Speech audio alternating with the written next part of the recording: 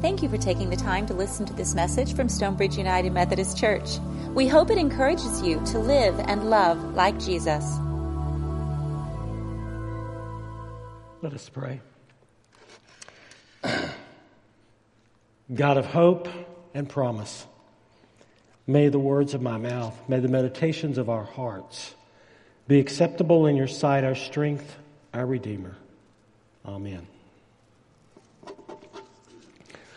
A little background on Zechariah. Luke actually begins his gospel with the story of Zechariah, but we often miss Zechariah. We want to get to the story of Mary, the birth of Jesus, the shepherds, the angels. But if you look at Luke, he begins with the story of Zechariah. Zechariah is a member of the tribe of Aaron, and the tribe of Aaron were the priest of the day. Now, by the time of Jesus' birth, the tribe of Aaron was so large that there were more priests than the actual ceremonies themselves. And so they divided the priest up into 26 groups. Each of the groups would serve 2 weeks a year. And they would simply serve as temple priest, but only one could go into the Holy of Holies, one a day. And there were so many of them that they would select who that priest would be by the casting of lots. Zechariah was an old man when his day came. Zechariah had waited for years for the opportunity to enter into the Holy of Holies, to burn the incense as a sign of God's presence with the people, to make the sacrifice of the animals for those who waited in the temple courtyard, to see the smoke and to smell the incense as well as the burning of flesh to indicate the sacrifice. Zechariah had probably thought about what he would say when he got his opportunity, if ever, to enter into the Holy of Holies. What would he pray before the Lord? And when he came out, what would he say to the people that it was like when he was in the Holy of Holies in the very presence of God? He must have gone through it over and over in his head. What will it be like? What will I feel? And so there he is. His day has come. He stands before the Holy of Holies. He is putting incense upon the fire. The smoke is rising. And the angel Gabriel appears to Zechariah. You see, Zechariah is, his work for the people, the priest who enters the Holy of Holies, was to carry the prayers of the people into the Holy of Holies. And since God had been silent for 400 years, one of the primary prayers that the priest would pray would be to pray for God's voice, to pray for the coming of the Messiah that would free the people from the oppression that they lived under, particularly the oppression of King Herod at that time, who was so vile and murderous in his actions toward the Jewish people. And so Zechariah comes to pray those prayers before the Lord. But Zechariah also has his own prayer in his own pain. He and Elizabeth had never had a child. They were considered barren, cursed, not being able to have children. And so the pain of that childless existence, Zechariah probably carried into the holies of holies. And so when Gabriel says to Zechariah, "You shall have a son, and his name shall be called John, and he shall prepare the way for the Messiah," Zechariah didn't hear the promise of that. Instead, he looks at the impossibility of it. He says, "A child? Are you kidding me? I mean, look at me. Can you see this gray beard? Can you see this gray hair? And have you seen Elizabeth lately?"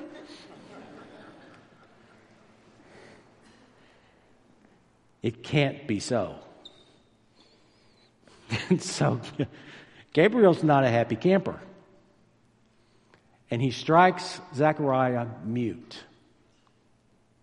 Mute to only be able to speak when his son was born and then dedicated. The scripture that Becky read for you is a scripture of Zechariah getting his voice back. It is a prophecy. It is the first word of prophecy that has come from the Lord in 400 years. When Zechariah gets his voice back, he has now switched from the impossibility to the possibilities of what God is bringing to God's people. Zechariah has made a complete turnaround. When John is born, Zechariah gives the prophecy that a mighty Savior shall be born, that God will remember God's holy covenant with God's people. Zechariah speaks of a new day coming, the coming of God's mercy, that his son John will prepare the way for the coming Messiah and will give knowledge, the knowledge of salvation to God's people. And then he ends the prophecy with these words: by the tender mercies of God, the dawn from on high will break upon us, to give light to those who sit in darkness and in the shadow of death, to guide our feet into the way of peace. Zechariah's made a complete turnaround.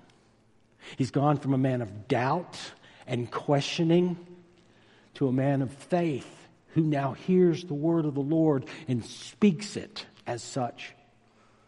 And we know from the Gospels that his son does go to prepare the way of the Messiah and to speak of the way of salvation to the people, the knowledge of salvation, and to provide a new baptism of salvation. I think now more than ever we need to hear these words, because this prophecy continues to be fulfilled 2,000 years later. If we would just look at the words and read the words over and over and over again, we would see that God is in the midst of who we are and what we are. God is in the midst of the problems of this world to bring a newness of life, a new dawn, a new day. We need to hear these words of hope. For we so often hear how our culture is choked with the threats to our values. There's political chaos and community violence that we see on the television every night and throughout the day. Darkness threatens to dampen our Christmas spirit. And the national spotlight, it shines upon these ills. I mean, we cannot get away from them. We cannot get away from the war in Israel, the war in Europe. It is just constantly in front of us. And so we stop listening to what God has to say to us. But we all know that the world has always been unstable. We all know that there has always been violence. We live in a broken world. But what God is promising to us with these words and with the birth of Jesus is that God is always with us, that God is for us. And there will be a day when all the tears will be wiped away. There will be a day when the New Jerusalem shall come. There will be a day when God's kingdom will be established upon the earth. There will be a day when all the dreams of every prophet and every faithful follower will be fulfilled. We cannot let the voices of those who doubt this word silence the word of our Lord. For they will say, where is your hope? They will say that this story of the Star of Bethlehem is but a myth. They will say, the evil of our world is just too much. They will ask, tell me, where is your God when there's so much pain? In some ways, that is a good question. Where is God? Where is God? Here's what I believe. God is with the hurting. God is with the mother whose baby continues to cry throughout the night. God is with the soldier on the battlefield who is surrounded by death. God is with the father and mother who grieves and stands at the grave of their child. God is with those who are torn by relationship strife. And God is with the angels. God is with the angels who are proclaiming peace on earth. Do not listen to what you hear, but listen to the voice of God. So shall we live in fear? Shall we? Shall we live in fear? The alternative to live in fear, to be freaked out when anything goes wrong, truly kind of becomes a separation between us and God. It was fear in Zechariah that ultimately was the first barrier for Zechariah. It was fear that caused Zechariah to look upon himself and his own situation rather than to look upon the promises of God. It was fear that ultimately keeps us from growing in our faith. Because when we trust God,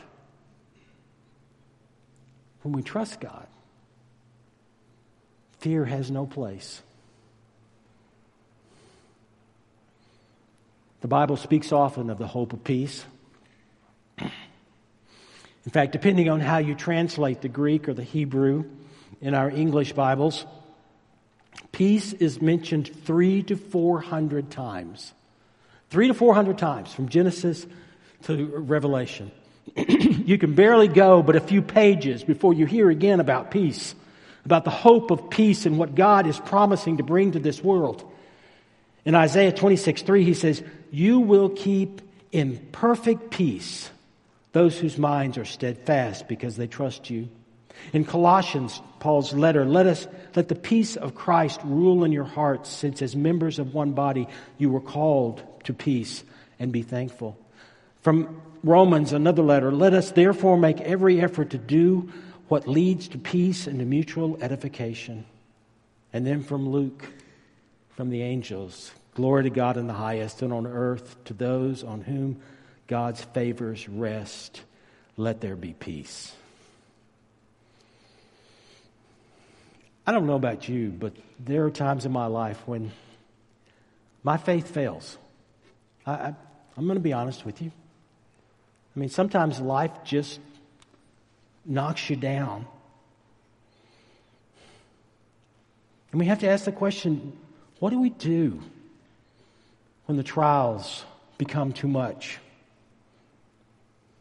Our temptation, and my temptation, is to turn to my own devices, to try to take control of my life. And I leave less time for my loved ones, for my Lord, for my church. I end up filling my life full of distractions. But will we forget the times in the past that God has brought us through the rough times? Will we forget the blessings, the healings, the miracles, and every good thing that God has done for us? Will we? For the time has come for us to lift up our eyes to the hills from whence our help comes. It is God's time. In a few weeks, we will experience the longest night and the shortest day. And to me, it is a perfect time for the story of Christmas and the remembering of the birth of Jesus, because the birth of Jesus is the promise of light coming into darkness. It is the promise of love eliminating hatred. It is the promise of peace that comes upon chaos. It is the promise that God is with us and will not forsake us. The longer I live, the more I realize that everything ultimately is in God's hands. Now, anybody else in here a control freak? Yes, I see you. I see the hands. I see the hands coming up.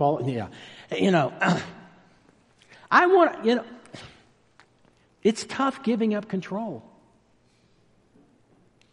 But what I've learned is the more I give up control to my Lord, the closer I get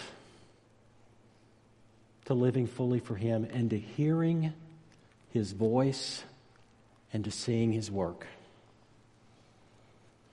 May we say yes in our hearts to the Christ child this season. May we say yes to the Lord who wants to draw near to us. May we say yes. And so how do we find this hope? Let us find times to rest, not to be distracted, not to be so busy with all of life, but to rest. And in that rest, therefore, to be able to listen, to hear what God has for us. To listen with our ears, our spiritual ears. Whether we take time to sit in front of the Christmas tree with the lights on the Christmas tree and the house dark, and just let the silence speak to us. Or maybe if you'd like, come and sit in the celebration hall and just sit in silence to hear what God has to say. Take time for the sacred. You want to find peace? Hold tight to those that you love. That will bring peace. I leave you with this prayer. It actually comes from Away in the Manger. And we sing it. We sing it every year. We sing it over and over again. We hear it at the malls. We hear the children sing it. Away in the manger, away in the manger. Do we listen to the words? Do we listen to the prayer? Be near me, Lord Jesus. I ask thee to stay. Close by me forever and love me, I pray.